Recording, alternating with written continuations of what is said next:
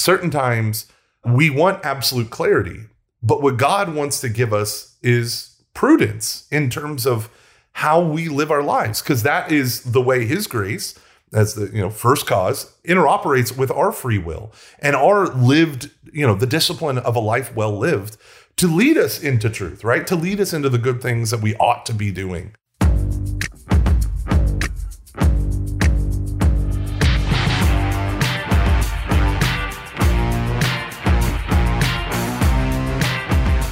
Hello, ladies and gentlemen.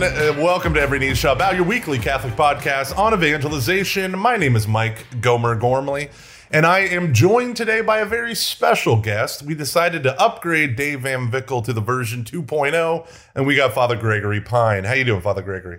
I'm doing well. By comparison to Dave Van Vickle, who's to say? But by comparison to how I could be, infinitely better. That's a confusing statement, but I'm doing all right. Yes. Yeah. You're doing all right. Okay. It wouldn't be Thomistic if it wasn't confusing. That's it. I was in a philosophy. Oh, go ahead. Go. No. I was going to say a stupid thing, but then you were going to say a funny story. So you were in a I was in a and when you're in a I was in a philosophy class at Steubenville, and the professor began with the question, what is the purpose of philosophy? And I don't know if you know the Cruz family. You have to know the Cruz family, but the Cruz of my generation is Robbie Cruz, who is just tomfoolery and guffaw all day, all long. And he raised his hand and he said, to confuse your enemies. And it was at that point that I received my vocation. I was like, yes, it is for this that I've come into the world. Oh, that is awesome. A habit thou hast prepared for me. Yeah, that's beautiful. So how long have you been studying philosophy? So you're now a priest in the Dominican order. What year did you graduate Franciscan? 2010. 2010. So we did not overlap at all. Mm-hmm. I was there with your elder sisters. But how long? So how long has it been since you've been starting your quest of studying philosophy? Well, we took a little in college because it was demanded of us or required of us. And then when I got to the Dominican House of Studies, which is where all the friars from my province do their formation, then things accelerated. Yeah, exactly. And then things got worse. Well, yeah. So I guess, it depends on how you count these things. It's funny, like I've watched a couple of clips recently of contentious people saying contentious things on college campuses. And usually you got somebody up in the front who's like, men are men and women are women. And then you have somebody who like raises a question from the back of the angry room and they're like, well, and then they like fill in whatever majors they're studying. And then they just say something like wild off the wall, like I'm a physicist and a mathematician. And so I know that there are 74 genders. It's like, wow, fascinating. People make wild authority claims. It's like me saying, like, I studied underwater welding, and so I know that unicorns exist, but only in Scandinavia. It's like, wait, what? So when I say, like, philosophy, I'm somewhat embarrassed to even admit the fact that I have studied it, because I feel like, by comparison to those who have gone before me, I stink. Because philosophers are really motivated by knowing what things are. And sometimes I think that I'm not as motivated as they are because I would rather say something beautiful. And if it happens to be true, I'm like, wow, bonus, that's awesome. So I'd say I've been looking at things philosophical for, 12 years. But as to whether I've really dedicated myself philosophically to said things, that's another question entirely. But unicorns do prowl about in certain regions of Scandinavia, based on my knowledge of underwater welding. So, okay, cheers. Awesome. That's good to know. So, since you're an underwater welder, it would be perfect to have you as an expert on evangelization. I think that makes sense. Bingo. And prudence. Authority claims. It's funny. We sat down with Alejandra and Mariah, our producers, and we were going through the stats for this podcast. And I believe your show that we had on, it was like Aquinas on apologetics. I can't even remember the title, but it's like our third most popular show. Wow. I know. Dang. What does that mean? Well, I must have been fooled. Yeah. It must have been like Chris Pine, most recent Star Trek movie, give me all the best things. And it's like Pine, that's close enough. And then they're like, oh crap, this isn't about Star Trek. Yet intriguing. I love philosophy now. I'm going to go to Dominican House of Studies. So that's the typical trajectory of people. I also found out an interesting stat. If your show gets 3,995 downloads a week, you are in the top 1% of all podcasts. No way. Yeah. Holy smokes. Yeah. And if it gets 28, not 2,800, 28 downloads a week, you're in the top 50. No way. Yeah. That is Holy the most smokes. bizarre. So I was like, sweet. I'm a 1%er. I'm enjoying this. This is nice. I can't claim that in anything else in my life, but I can claim this. Hold on. I have to make an entry into my calendar for later this afternoon. Okay. Set aside 3 hours to pat myself on the back. Okay. Got it. Okay. Yep. There it is. Nice. Scheduled. Yes. So right now you are where in the world? I'm in Freiburg, Switzerland. Freiburg, Switzerland. And the magic of the internet, we are talking today. I love this. It is. It's cool. So tell me, how many local secular atheists have you converted to Catholicism since you've been there? So that is an interesting question, which I'm going to answer in a roundabout way because that's how I answer all things. Because it's better to see the mountain peak from a variety of angles before you attain to its summit. So it's fascinating. Like, I don't really know why I was put on this earth. I have vague notions as to why I might have been put on this earth. I feel like I'll have a better sense after I've lived more of my life. But since being assigned in Switzerland, I found it really, really fun to find small groups of believers and to encourage them. Because it's like, what is it like? Well, for me, existentially, when you live in a secular country on a secular continent and you're just going about your little ecclesial life, sometimes it can be really discouraging or dispiriting because you're like, oh, here's a mass. And then you are halfway through it. You're like, oh, no, guess it's not a mass. What a blessing. Jesus, never mind. Moving on. Right. So just after experience after experience after experience like that, it can get tough.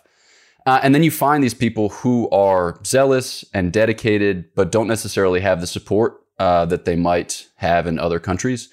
And you're like, whoa, let's do something worthwhile. So I've had a variety of opportunities along those lines, and it's cool. It's like you're hiking through the mountains and it's 34 degrees and there's 3 feet of snow, and then it starts raining, and then your phone conks out, and then a helicopter comes and like drops tar on top of you. And you're like, why are you doing this to me? And you're like, things couldn't possibly get worse. And then you see like a little 3-sided hut and there's a fire burning in there. And then you go in and there's a little note that says, this fire is for you. Also, I made your favorite lunch and I cut off the little crusts. And so you can eat that sandwich with reckless abandon. It's like you just find, it's like coming home when you didn't think that home existed, or where you didn't think it possible for home to exist in this barren hellscape. With respect, of course, to the local church. And so, yeah, I think that I found a lot of that in Switzerland. Then I've had occasion to bop to a couple of other countries in the area just for like 40-hour visits. And I don't remember exactly what the question was. It was something about converting atheists. But I don't know how many atheists have been affected by that, but certainly encouraging Catholics who feel like surrounded, besieged, beleaguered. It's awesome. It's super cool. It's great. There are a lot of really cool things that are happening. They are very small. They are very modest, but the Holy Spirit is moving and grooving. So cheers. I do want to point out one thing that you said that I've heard across multiple podcasts of yours, interviews that you've had, John DeRosa, Frad, all that stuff. You keep mentioning going on hikes and your cell phone dying. Was this like a traumatic experience that really happened to you? It was, yeah. Yeah. Actually, at this point, I've told the story just enough where, who cares if other people find out and they really doubt the prudence of whatever. Keep going. So I was hiking in this place and I forgot my snowshoes. They're not mine, the community snowshoes, which is, it's whatever. You typically just can't get as far or as fast, but it doesn't usually end up being traumatic. In this case, though, I was hiking on the sunny side of the mountain for the first half of the day and I was just cruising along. And then I went up over like the summit or the saddle between two summits. And then the descent, there was a ton of snow. And in the course of that descent, the water in my, hydration bladder hose froze, which isn't a huge deal. You can just pull your bladder out of your bag and drink from it directly. But because it's me, I'm less likely to do so. So I'm starting to get a little dehydrated. And then I'm having difficulty finding the trail because I usually track the trail on an app with GPS locator. But when I lose GPS, I can't locate myself on the map. I can just see the map. And so then I have to do, dead reckoning, which is usually fine. But in this particular case, I kept coming up against like a cliff face and I couldn't find my way through it. It was the kind of thing where you can't just descend this mountain. You have to know where the path is or you're going to find yourself on a really steep grade in a hairy situation. So I was tracking up and down on the face of this mountain, just trying to look for where I ought to turn. And I'm thinking clearly enough, because it's like, you don't want to make a descent that you can't recover from, right? You don't want to do something precipitous and stupid, which puts you in a compromised position. So I'm just retracing my steps, looking for a turnoff, like dusting off rocks because there's so much snow, trying to find trail markers and stuff like that. But eventually it's like, it's cold, it's getting later. I'm starting to worry about daylight. I'm hearing, I don't know what they are, but it sounds like avalanches in the region. It could be jets or something like that, but the combination of factors just made me increasingly uncomfortable. And so, yeah, I got to a point where I was really hoping that things would turn out. And I'd been lost really badly while hiking once previously when I was 19. And I had a moment where I had reception on my cell phone. I used that moment to call search and rescue, which was a good call. But I also thought about calling my family. I decided against it, though, because one, they couldn't do anything, and two, they would just worry. Backstory, my mother passed away in September. And the thought occurred to me that in these circumstances, she can both do something and she won't worry. So at this moment, like 3:00 in the afternoon, as fog is blowing in and I find myself like exposed on this, not a cliff face, but a mountain face with, an increasingly few number of options. That's a confusing sentence. But I prayed to my mom and I was like, whatever, the things that you say to your mom. Hey, mom, things are bad. Please help me. And that moment, okay, I saw a trail marker that I hadn't seen for like the past hour and a half. I went to that trail marker, and from the vantage of that trail marker, I saw a set of footprints that descended the mountain. The thing that is wild about these footprints is that the footprints originated there, right? So they didn't keep going up the mountain. There were footprints starting from that point that led off the mountain, right? And they put me back on the trail. And just like wild stuff. Human footprints, and then they would veer off the path and then would get picked up by what looked like animal footprints, like small woodland creature footprints, and all this crazy stuff. And meanwhile, I'm just praying with the footprints don't end. And it's like, I'm using an altimeter, I'm using a compass, I'm using a map, I'm using everything I have. But effectively, these footprints led me off a mountain, and I hit the valley floor just as the lights were coming on in town. So, St. Jean of Newtown, pray for us. That is an awesome story. Oh, man. See, this is what I would do, because I remember hiking in Austria during our semester abroad, and we went to the cave. Did you ever go to the cave? Yeah. Yeah, I've never been down a cave in my life. I'm a morbidly obese, terrified suburbanite homeschooler who is afraid of his own shadow and thinks mosquitoes are icky. Like, I am not the guy who hikes. And we started it by every one of us was ill prepared, because we were told it was like a 30-minute hike. And it wasn't. It was like a 2-hour thing, whatever. And so some of the people were ill prepared. There was a girl who was wearing flip-flops. It was like a summery day. It was like in September or, August or whatever. It was the beginning of our trip to Austria. And so I had to carry over these, like, I don't even know. I had to carry this girl up half this hill. And it doesn't sound like much, but when you're an inactive slob like me, you might as well have just done the Iron Man. And so I get up. So I'm done. And we've just begun. And so we're going through, and then you slide down this cave. And then you get to the cave, and then there's like an inner part of the cave. And then that's where all the students and locals have, done whatever wanton debauchery. Usually they just like smoke cigarettes and spray paint something. I don't know. But I was in the cave, and I was like, this is awesome. And then we had to ascend the cave. Do you know what I'm talking about? Do you remember this? So I haven't been down the cave. I just know where it is. So this is all news. Yeah, no, it was terrifying. It was terrifying. And I'm like, I have the girl with the terrible shoes had to hold on to me, and I had to climb up, and we're like, the rocks all come out underneath your hands. You feel like you're gonna die, and that's where you have you realize the limits of your faith and how desperate you are in those scary times. But we made it out alive, and then we took a long break. Nice. And then immediately retraced our steps and got the heck home. And then I realized Plato's analogy of the cave, spot on, because I did not want to leave that sucker. I didn't care about it. I was like just staring up, being like, it's going to take too much work. Who needs to know what is real? It is going to take too much work. All right, that's enough. We haven't even talked about anything about the show. So let's talk about prudence. I want to talk about prudence. Because I don't just want to have this be the last 5 seconds of the podcast like I did here on Catching Foxes. But what is prudence besides Alistair McIntyre's practical wisdom? How would you tell people, average hoi polloi, right? Yeah. What is prudence? My go-to recently has been a lot of people feel like life is happening to them. Mhm. Prudence is the virtue that empowers you to be the protagonist of your life. Mm. I usually start there. And then if the people have like Pelagian sensitivities, I'm like, no, don't worry. It's by God's grace, right? So he's the first mover and you're the second mover, right? Or you're his instrument, you're his agent. But God has placed your life in your hands. It's for this reason that he gave you liberty. He's delighted to see what you make of it. And you have all the resources ready at hand to be about it. And prudence is what brings those resources together and coordinates them and then deploys them for the pursuit of good goals and a happy life. Yeah. Yeah. So Plato described prudence as the charioteer of the virtues. I was listening to this one woman who was talking about the power of emotions and how the Greeks underplayed them. And she said, instead of the charioteer of the virtues and of the passions and all this stuff, she said, prudence is more like strapping a tiny steering wheel on the back of like a rocket ship to really describe our emotional lives. Why is prudence considered to be this, unique of the moral virtues? Why is it so dang special? And we'll just kind of go from there. Yeah. So most of the virtues that we talk about are virtues of our appetites, like temperance, fortitude, justice. They inform the way that we desire. And those virtues, they're basically like, what would you say? They're just raw energy, all right?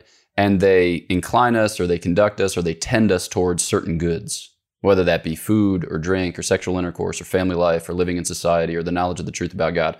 We have all of these like different inclinations for different goods which correspond to us as human beings because we're made on the way, we're not yet made at the end.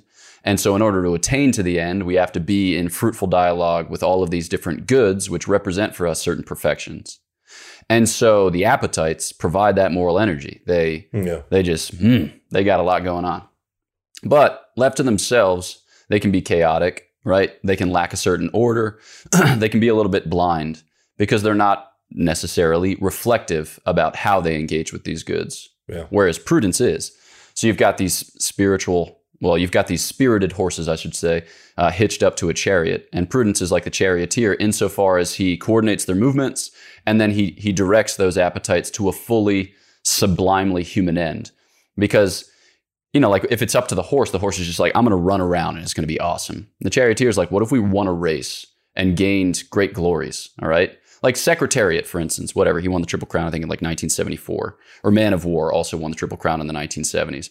Had they not won on the grand stage, you wouldn't know anything about the power of these horses. There might be like legends of Secretariat and Man of War on the Kentucky plains, but they wouldn't have attained to the same glory as they have attained to insofar as they were trained by men and ridden by men and, like applauded by men.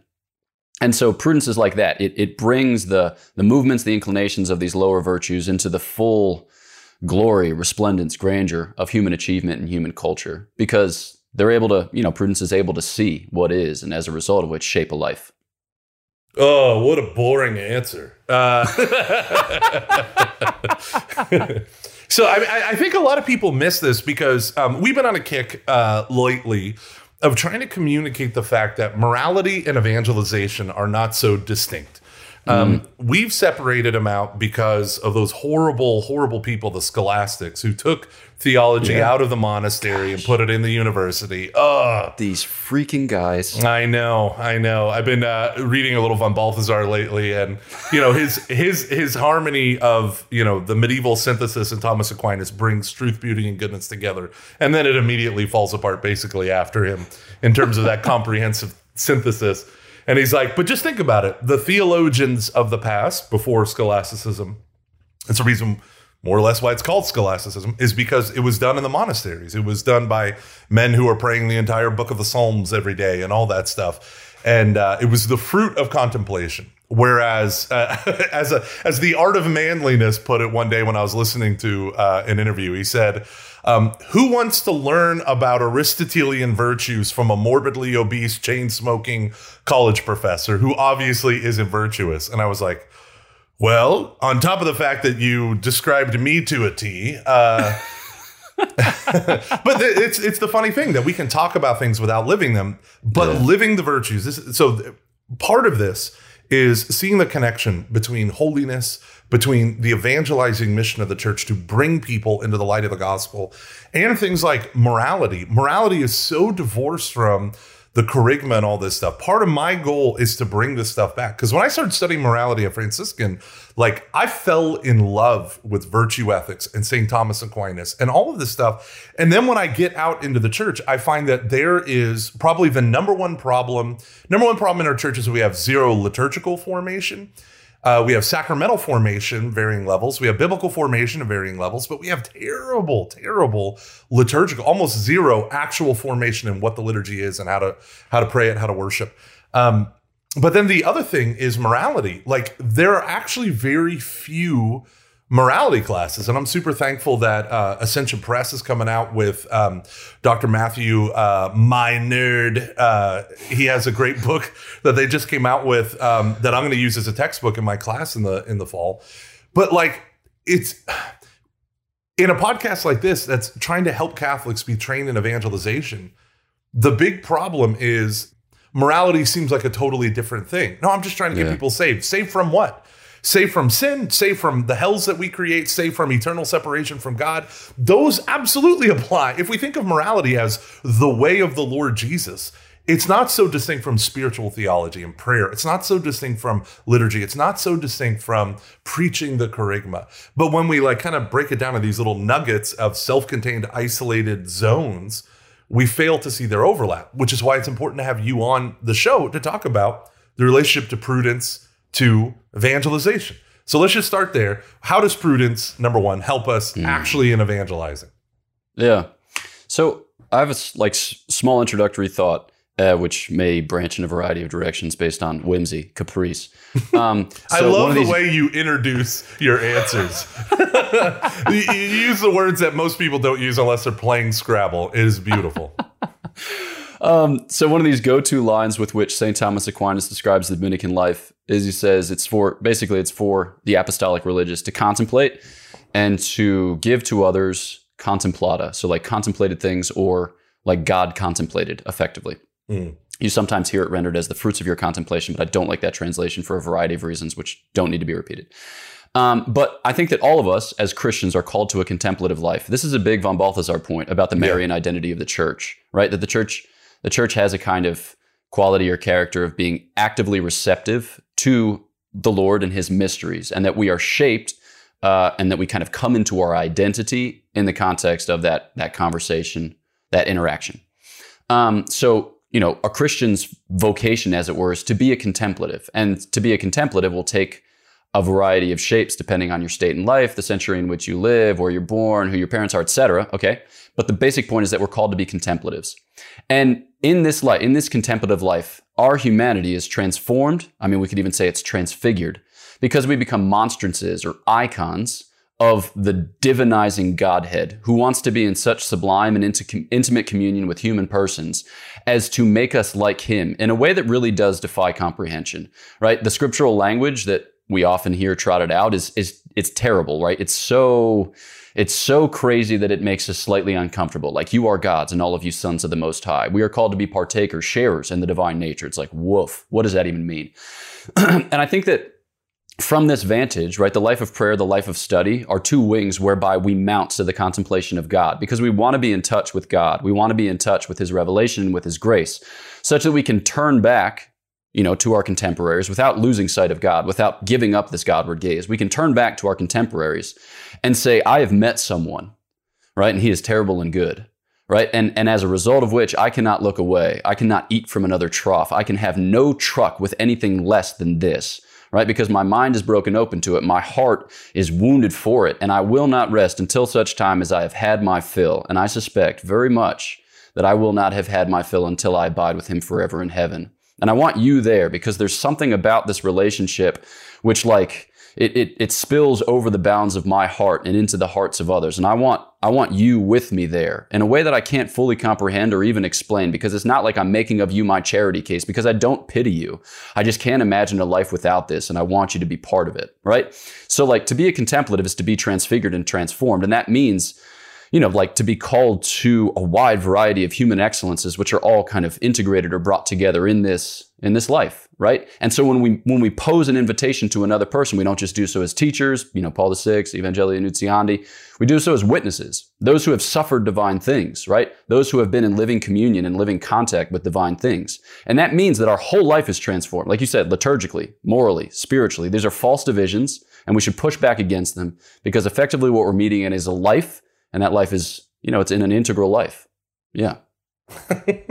Yeah. The great phrase from the book of Romans is the newness of life. The newness of life. Novitas vitae, baby. Yeah. And I love that phrase, because it's meant to show like how real St. Paul takes the new creation motif. Like, you are no longer in Adam. I think Scott Hahn's covenant theology has gone for many lay people, has been the thing to help us see this. Like, we were in Adam. He was our covenant representative, and all the other, covenant leaders, we're still in Adam.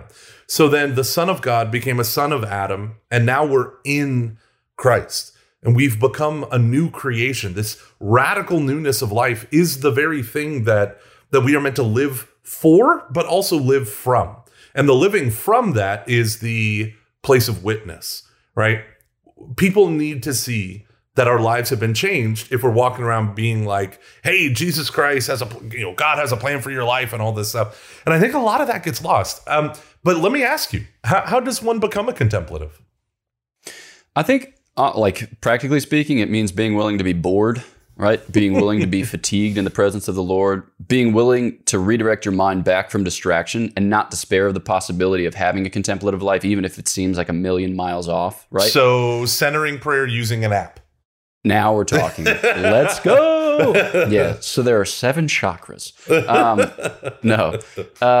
I think for a lot of us, it will mean, like praying first thing in the morning, and it'll often mean praying tired, right? We tell ourselves all kinds of stories about the types of things that we need and what our limits are, and, who we are and how we've come to be such. But at the end of the day, if you're Christian, I think that you're called to pray for a little bit of time by yourself in the morning. And I'm just more and more convinced of that with each passing day. 100%. And that's going to mean certain changes to our life, with the way in which we interact with our phone, with the way in which we interact with our computer, with the way in which we interact with our place of work.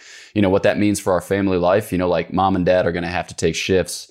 And that's going to be something that you have to suss out. Yeah. So I think that it's just not to say like to localize it in a 20-minute period of prayer during the morning, but I think that when you consecrate the day, you're more on the lookout, you're more vigilant for opportunities in which you can kind of return to that relationship, right? By a process of recollection, small aspirational prayers, little moments in which you pause before you open your laptop, little moments in which you don't reach for your phone while stopped at a traffic light, things like that. Just simple ways in which we can reintroduce a contemplative culture into our lives, which have been increasingly encroached upon by like clamorous modernity. It's like, give me your attention. It's like, shut up. Well, we live in an attention economy, right? And to think, we had Dr. Josh from the Springtime Institute on the podcast last week, and he was talking about youth culture and stuff. He had this great line where he said, the army of PhDs that are out there whose whole job is to keep kids' attention to phones. It's like, you're powerless. You're powerless. Yeah. And the attention economy, there's a wonderful book by a guy named Matthew Crawford called The World Beyond Your Head. Have you ever read that book? No. It is worth everyone's time, I think. Okay. He's the guy that did, the first book was called Shop Class as Soulcraft, which is awesome. But in The World Beyond Your Head, he talks about how, he's at the airport, and in the bottom of the trays of the TSA, luggage trays where they scan your stuff, there's advertisements. Right. And there's advertisements now on some kiosks when you're getting your tickets, your boarding pass printed out. And there's ads, everywhere. And he said on his hotel credit card key, there's an ad for the local pizza place. And he's like, these people have dreamed of every way to own your attention. And you think about that. not to be all von Balthasarian, but he was quoting a cultural critic in Germany in the 80s. And they said, it basically said, it is almost impossible to pass on a culture when people are watching, get this, 5 hours of television a week. And von Balthasar added in parentheses, or a faith. And I said, 5 hours a week? In America, I think in the 80s, it was 5 hours a day kids were watching TV. And then you look at it and you see the truth of, was it Archbishop Gomez? All the world trembles before the onslaught of American pop culture. And it's just being ramped up, always on internet, plus phones, all this stuff. So in order to be contemplative, you would say, number one, love Jesus.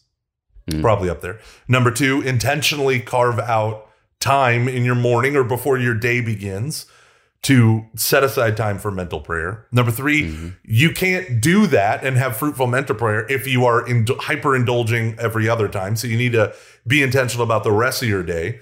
To me, it makes sense. Like, you can't have good morning prayer if you don't go to bed on time the night before, right? Father Mike Schmitz had this amazing Ascension Presents video, ascensionpress.com. And he said this great thing. He said, why do you go to bed late? And he was talking to a brother priest. And he said, because the moment I go to sleep, I know that my time is over. And when I wake up in the morning, it's going to be owned by a million other people. So this guy was going to bed at like 1 o'clock every morning and just a waste throughout the rest of the day. But that's exactly how I felt. I would stay up late because, well, now the kid's in bed and now the wife's in bed and now I can have me time. But me time ruined me for the first 4 hours the next day. So prudence has to help order more than just, okay, well, I said a rosary at 8:30.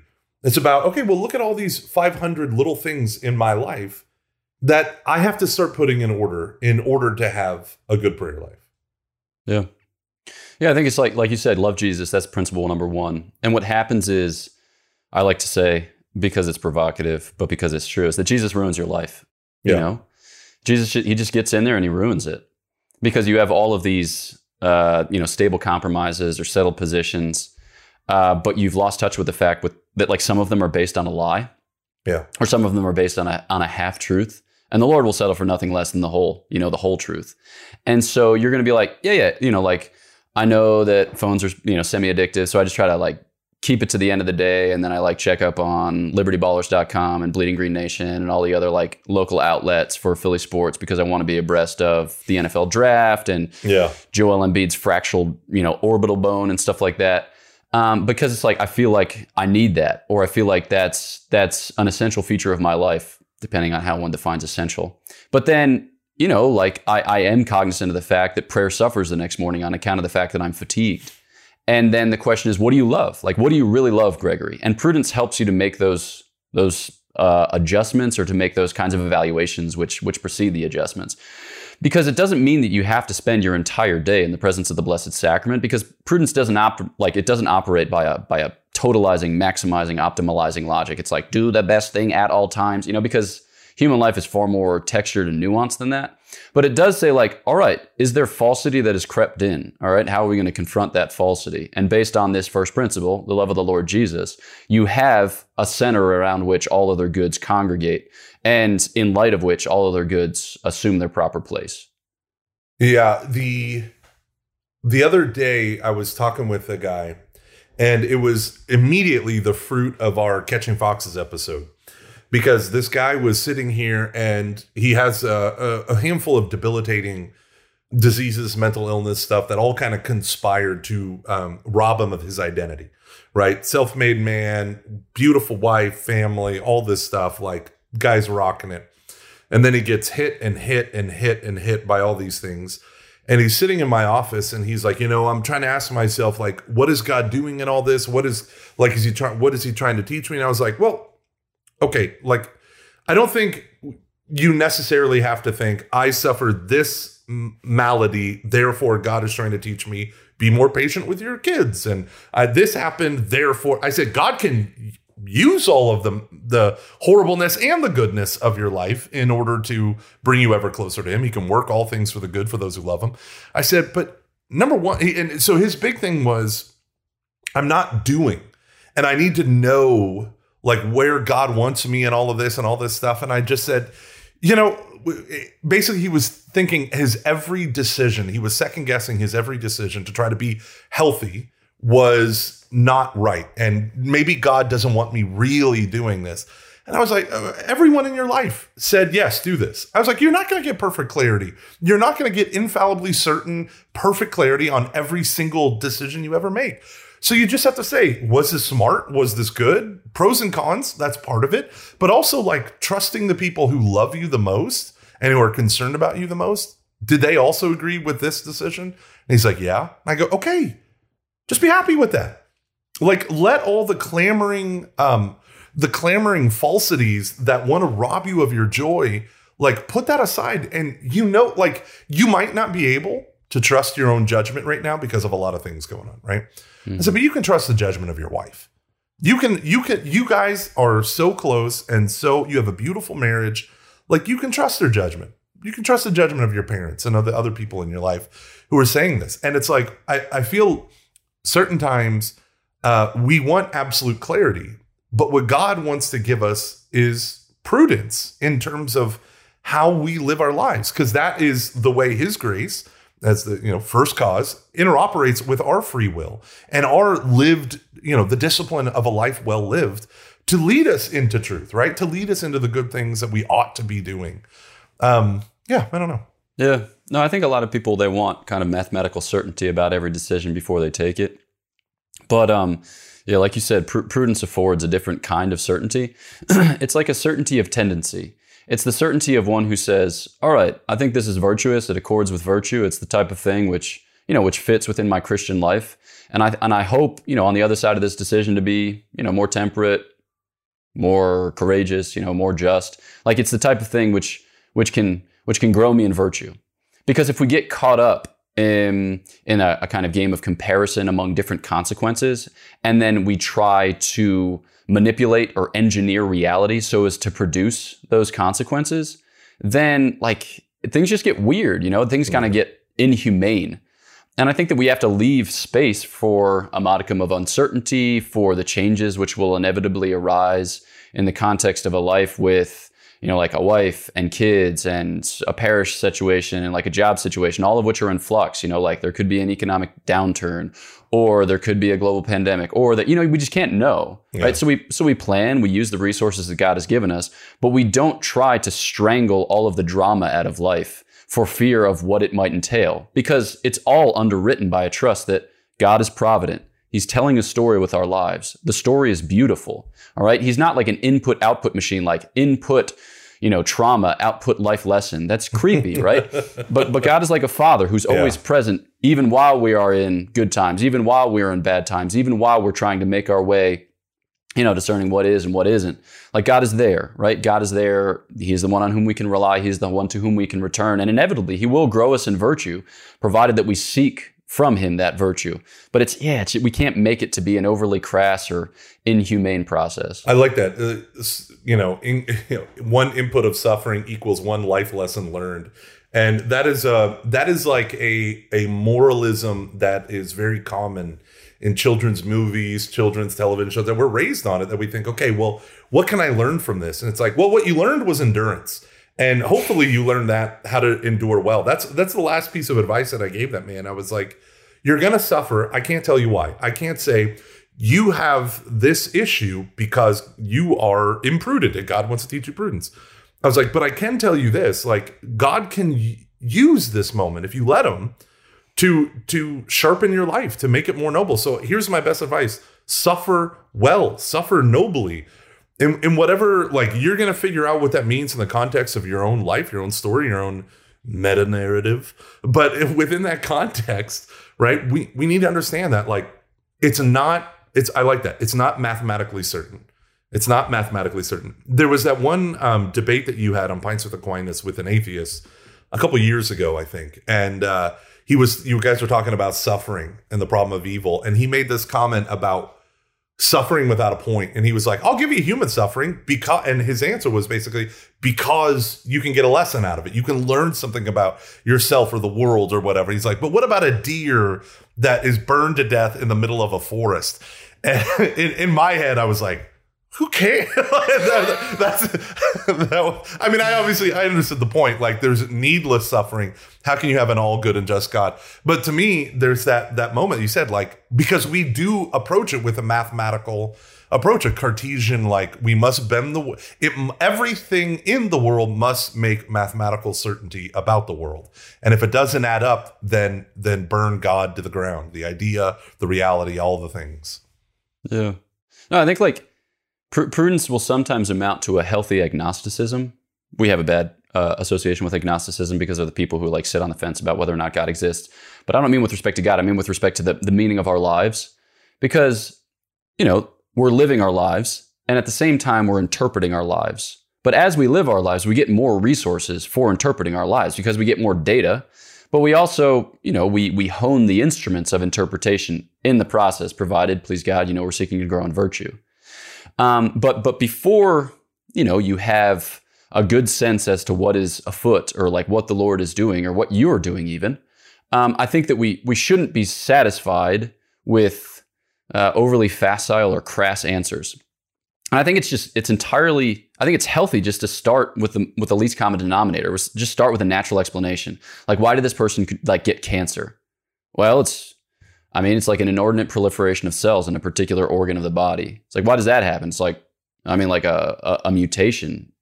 I was like, why did that happen? It's like, I don't know, like radiation for some, like what, people, it's just like, listen, let's just start with what we know, right? And then on the basis of that, then we can make subsequent judgments. But if you launch right into like, the Lord is testing us as a family, like, are we going to come together in these difficult times? It's just like, whoa. Like, I don't worship at the altar of a creepy God, okay? And I can understand what you're saying when you express that sentiment. But I also think that we miss out on a lot of the human experience, which we are intended to experience, intended to undergo by just leaping to a hyper-spiritualized explanation. Yeah. It's like, let's just start with the fact that it's cancer and that it sucks, okay? Good. All right, we can stay there even for a little while. Yeah. And, we're going to make predictions regarding like a miracle that lies in store or how she's going to beat it or, like maybe after she dies, like how she's going to be ascended into heaven. We can make all those judgments, which is fine. But I think we need to make those judgments with the recognition that we're still waiting on the meaning of our lives. We're waiting for God to tell it. We're waiting for our, in our own case, to receive it. And that's fine. That's entirely appropriate because human lives are made with precisely this end in mind, right? Yeah. It's not for us to have figured it out yesterday. It's for us to hope for the meaning, tomorrow and in the weeks to come. So yeah. Do you think there are people who are blessed with knowing that meaning earlier on in their lives? Yeah. Yeah. Like I who? think so. Like who? Like Saint Therese, for instance. I think it's easy or it's helpful to start with the saints. Insofar as the saints, so I think that by virtue of the gift of wisdom, right, this gift of the Holy Spirit, which perfects charity, you find it in some people's lives with a very, very peculiar expression where it's as if their heart beats in time with the Lord's. And as a result of which they're made kind of like perfect participants in God's providence. Do those people get it all right? No, but you see like little moments in which the veil is pulled back. And they say things which kind of sound crazy at the time, but then you're like, yeah, I can see it now. You were right. I was judging you at the time for being overly pious and kind of saccharine, but yeah. You win this round, Saint Therese, even with your late 19th century hyper bourgeois French prose. You win this round. I've met people like this in my life. People just like had a sense for who they were, what they were about, and what the Lord was doing. There's a parishioner at the parish where I lived in Louisville, Kentucky, who had passed away a couple years previously. And simple guy, just really good man. Very faithful to his wife and to his children, very faithful to his wider family, the church community. He was just always there. He just always showed up. And when he contracted cancer, he beat it for a bit and then it went into remission and then it came back with a roaring vengeance. And you could tell it wasn't as if he had given up, but he just had a sense like, yeah, we fought, and I could feel it in my body. I'm getting beat. And that's okay, because having loved his own, he loved them to the end. You just had a sense of his union with the Lord in that. Yeah. It was like, there's a time to be born and there's a time to die. And he entrusted his family to the Blessed Mother and he knew that they were taken care of. And I can tell you beyond any shadow of a doubt that family is in fact taken care of. So yeah, you see it sometimes. Yeah. Yeah, I'm always nervous because I think I have, as someone who desires to evangelize the fallen, right? Those who have fallen away from the church more than anyone else. Like, that's what I feel like the Lord's put on my heart. And to segue into those types of conversations that, you know, people feel you got to get over that hurdle of been there, done that. Oh yeah, Christianity, church, I did all that stuff. One of the things that I am ultra sensitive to is hyper pietistic spiritualizing of everything. And I have this nervousness in me that, like, my gut reaction is like, oh my gosh, knock it off. You make us look like such idiots to the people who have abandoned the faith. You know, quit saying you see angels in the water, hard water stains on your front windshield. Like, stop it. Like, you know, it's stuff like that irritates me. But at the same time, I then get a little nervous being like, but am I being dominated is my brain being mapped out by the secular world and I'm becoming too naturalistic? Like I remember one time I was having a conversation with a dear person in my life who will remain nameless. And she said, you know, sometimes when I look quickly, I think I see angels. And I was like, or it's just your eyes processing light from you spinning around in your room. And they got so enraged. But to me in my bones, I had to argue that and wrestle it to the ground where, you know, like, how does one balance a hyper spiritualistic thing with the fear of, you know, maybe I don't have eyes to see, you know? Yeah, no, that's a question I ask myself too, because Dominicans, those who work within the Thomistic tradition, are often accused of being rationalistic and not relying boring. As they should. So boring. Gosh. Hello, Father Thomas Joseph White. Gosh, get to the end already. Yeah, point taken. Touche. Just being rationalistic, which is to say, like, not relying sufficiently on grace and revelation, or revelation and grace. And I think that sometimes, right, there's merit insofar as, you know, you think about the Pauline preaching. What does he preach? He preaches Christ and him crucified. Yeah. It depends on how you interpret his preaching at the Areopagus and whether he comes away disappointed, because, you know, the way that Fulton Sheen reads that passage, he sees Paul going up to the Areopagus and using a lot of natural theology to appeal to these people who are involved in a kind of cult, right? In the kind of worship sense of cult, but haven't yet come into the full appreciation of the one true God, and specifically of our Lord Jesus Christ. And he just doesn't have much success. Mm-hmm. You know, he gets Dionysius, as it were, and there are a couple other people who inquire. But the natural theology route doesn't necessarily prove the most evangelically potent. And I think that there's something to be said there for Paul's subjective dispositions and then the objective thing that's being proposed, right? Like, subjectively, is he relying upon the Lord to show up? That's a question that Fulton Sheen poses, and he says, I think that Paul might be relying too much on his own reason in this case. And then in terms of objectively, he's thinking about the particular audience that he's addressing, and he's trying to enculturate, he's trying to accommodate, he's trying to figure out a best way in which to get the message across. And did he do it, or should he have relied more upon the kind of stark reality or the stark novelty of the gospel? Those are all good questions to entertain for another time. I think in our case, things are a little bit different on account of the fact that the world has heard Christ preach, and it has grown weary of the proclamation. So it's like this classic G.K. Chesterton line. It's not that he's, you know, been tried and found wanting. It's that he's been kind of found difficult and left untried. But still, the experience of the difficulty has left the modern world kind of weary of Christian claims. And so I think that within the context of the church's life, there are a variety of traditions for precisely this reason, because we can appeal to people in different ways, right? So, like, you think about the internet and the way in which preaching is conducted on the internet. There are a variety of styles. And I think that we can affirm without being patronizing and say that, like, those styles are good whilst being different. There is a place for legitimate diversity in the life of the church.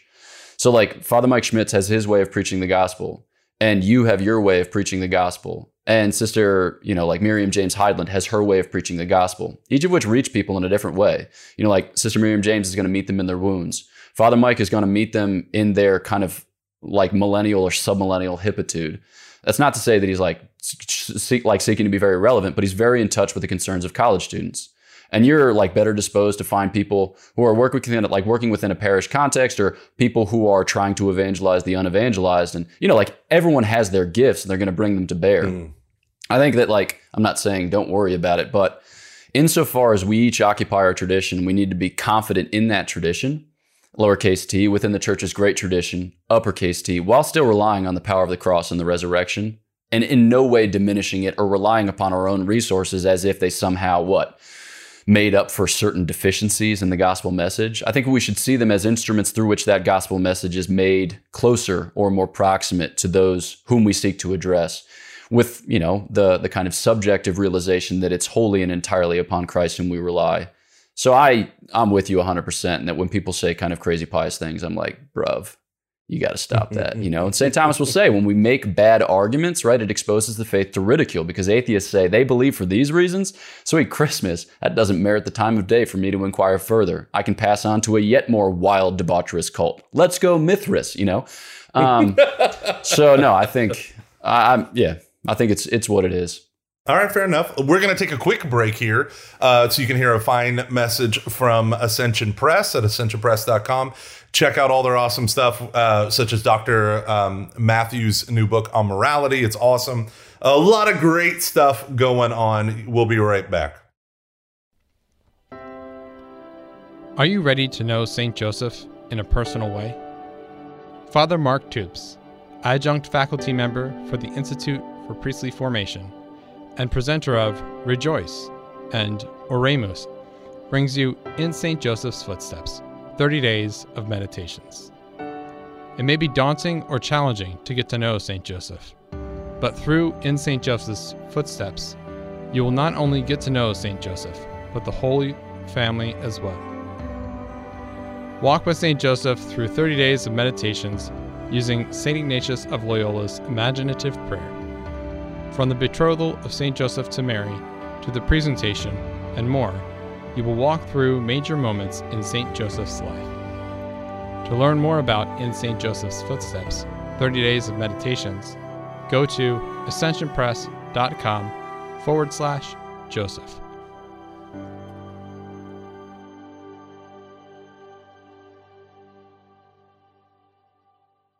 And we are back.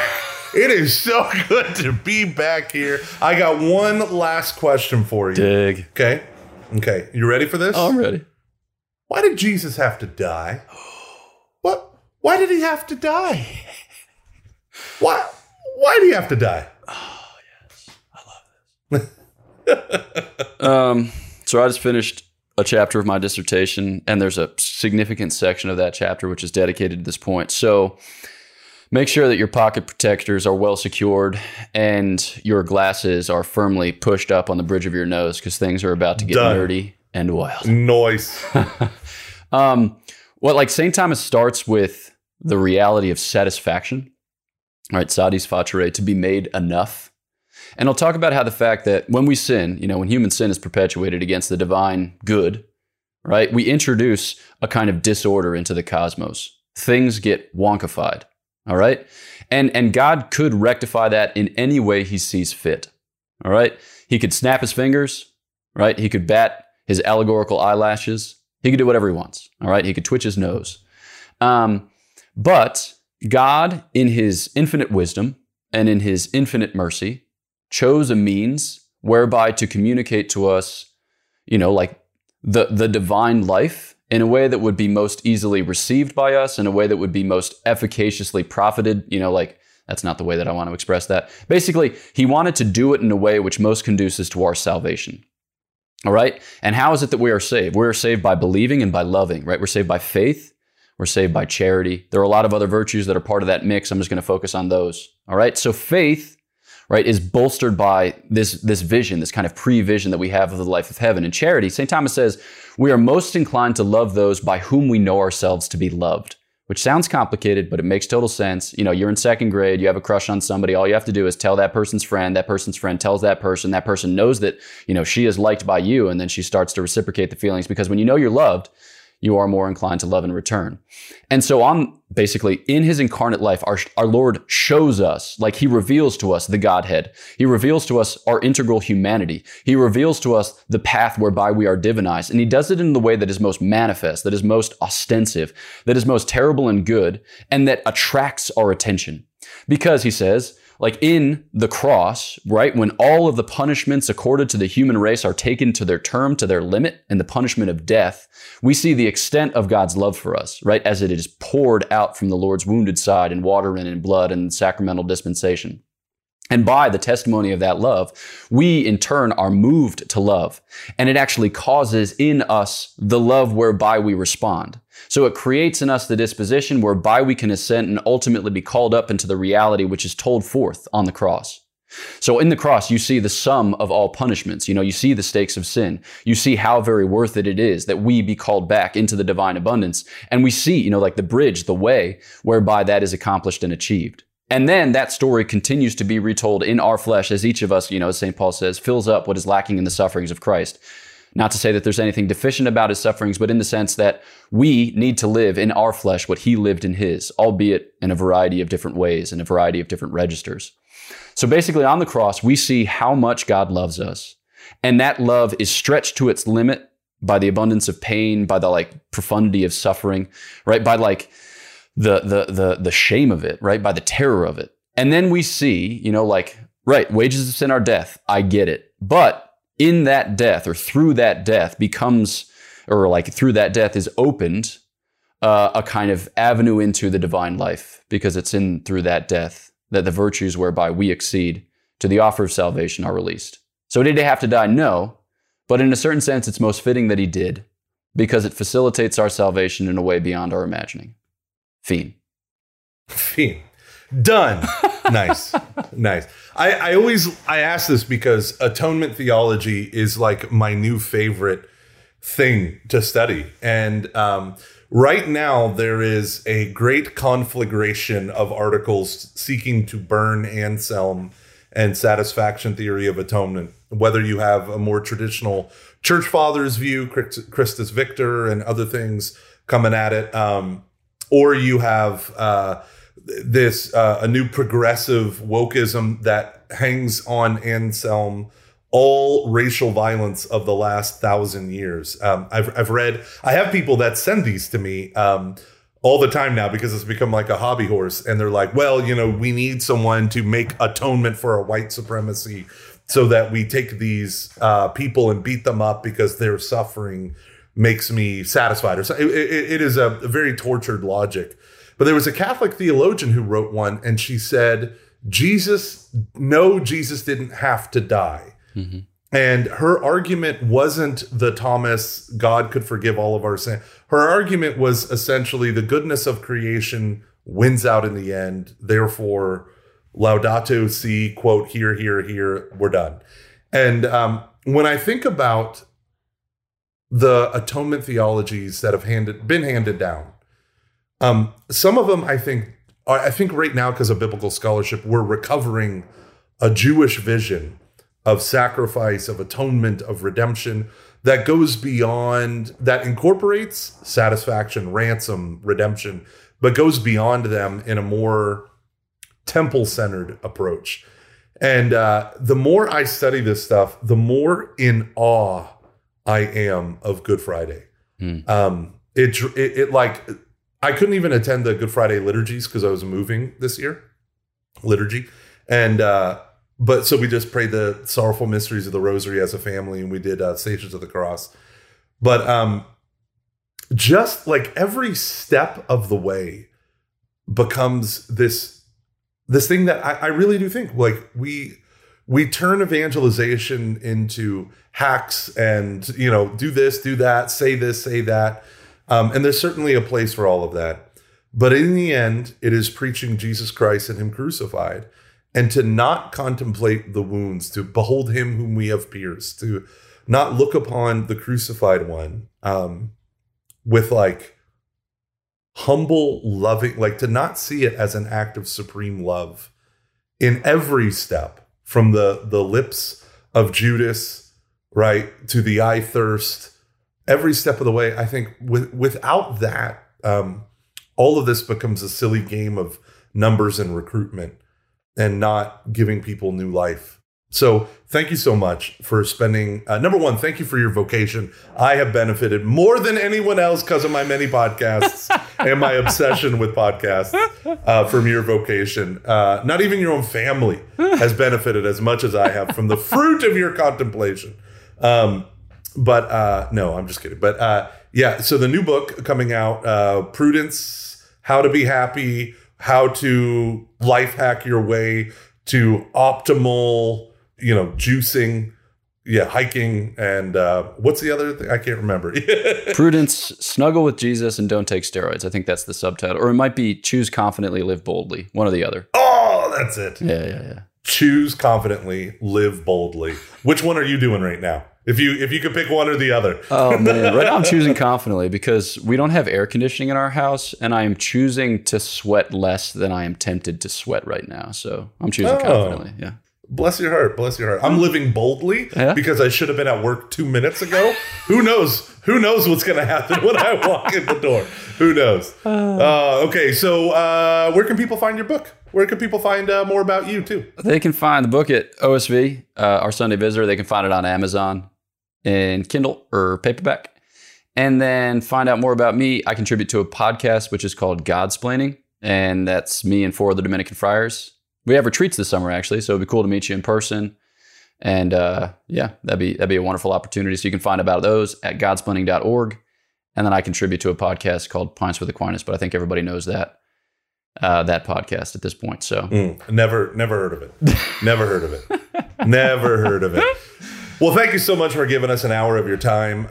I always love talking to you. I love listening to you. I just want to pull up a chair and get just like a mug of coffee and just that. You know what I want to do? I want to have you on and I want to talk about like tentpole issues in theology that every evangelist needs. Like something like, what is grace? Yeah. What does it mean to be the elect? What is predestination? Yeah. Right? And then I'll be the Jesuit and you be the Dominican.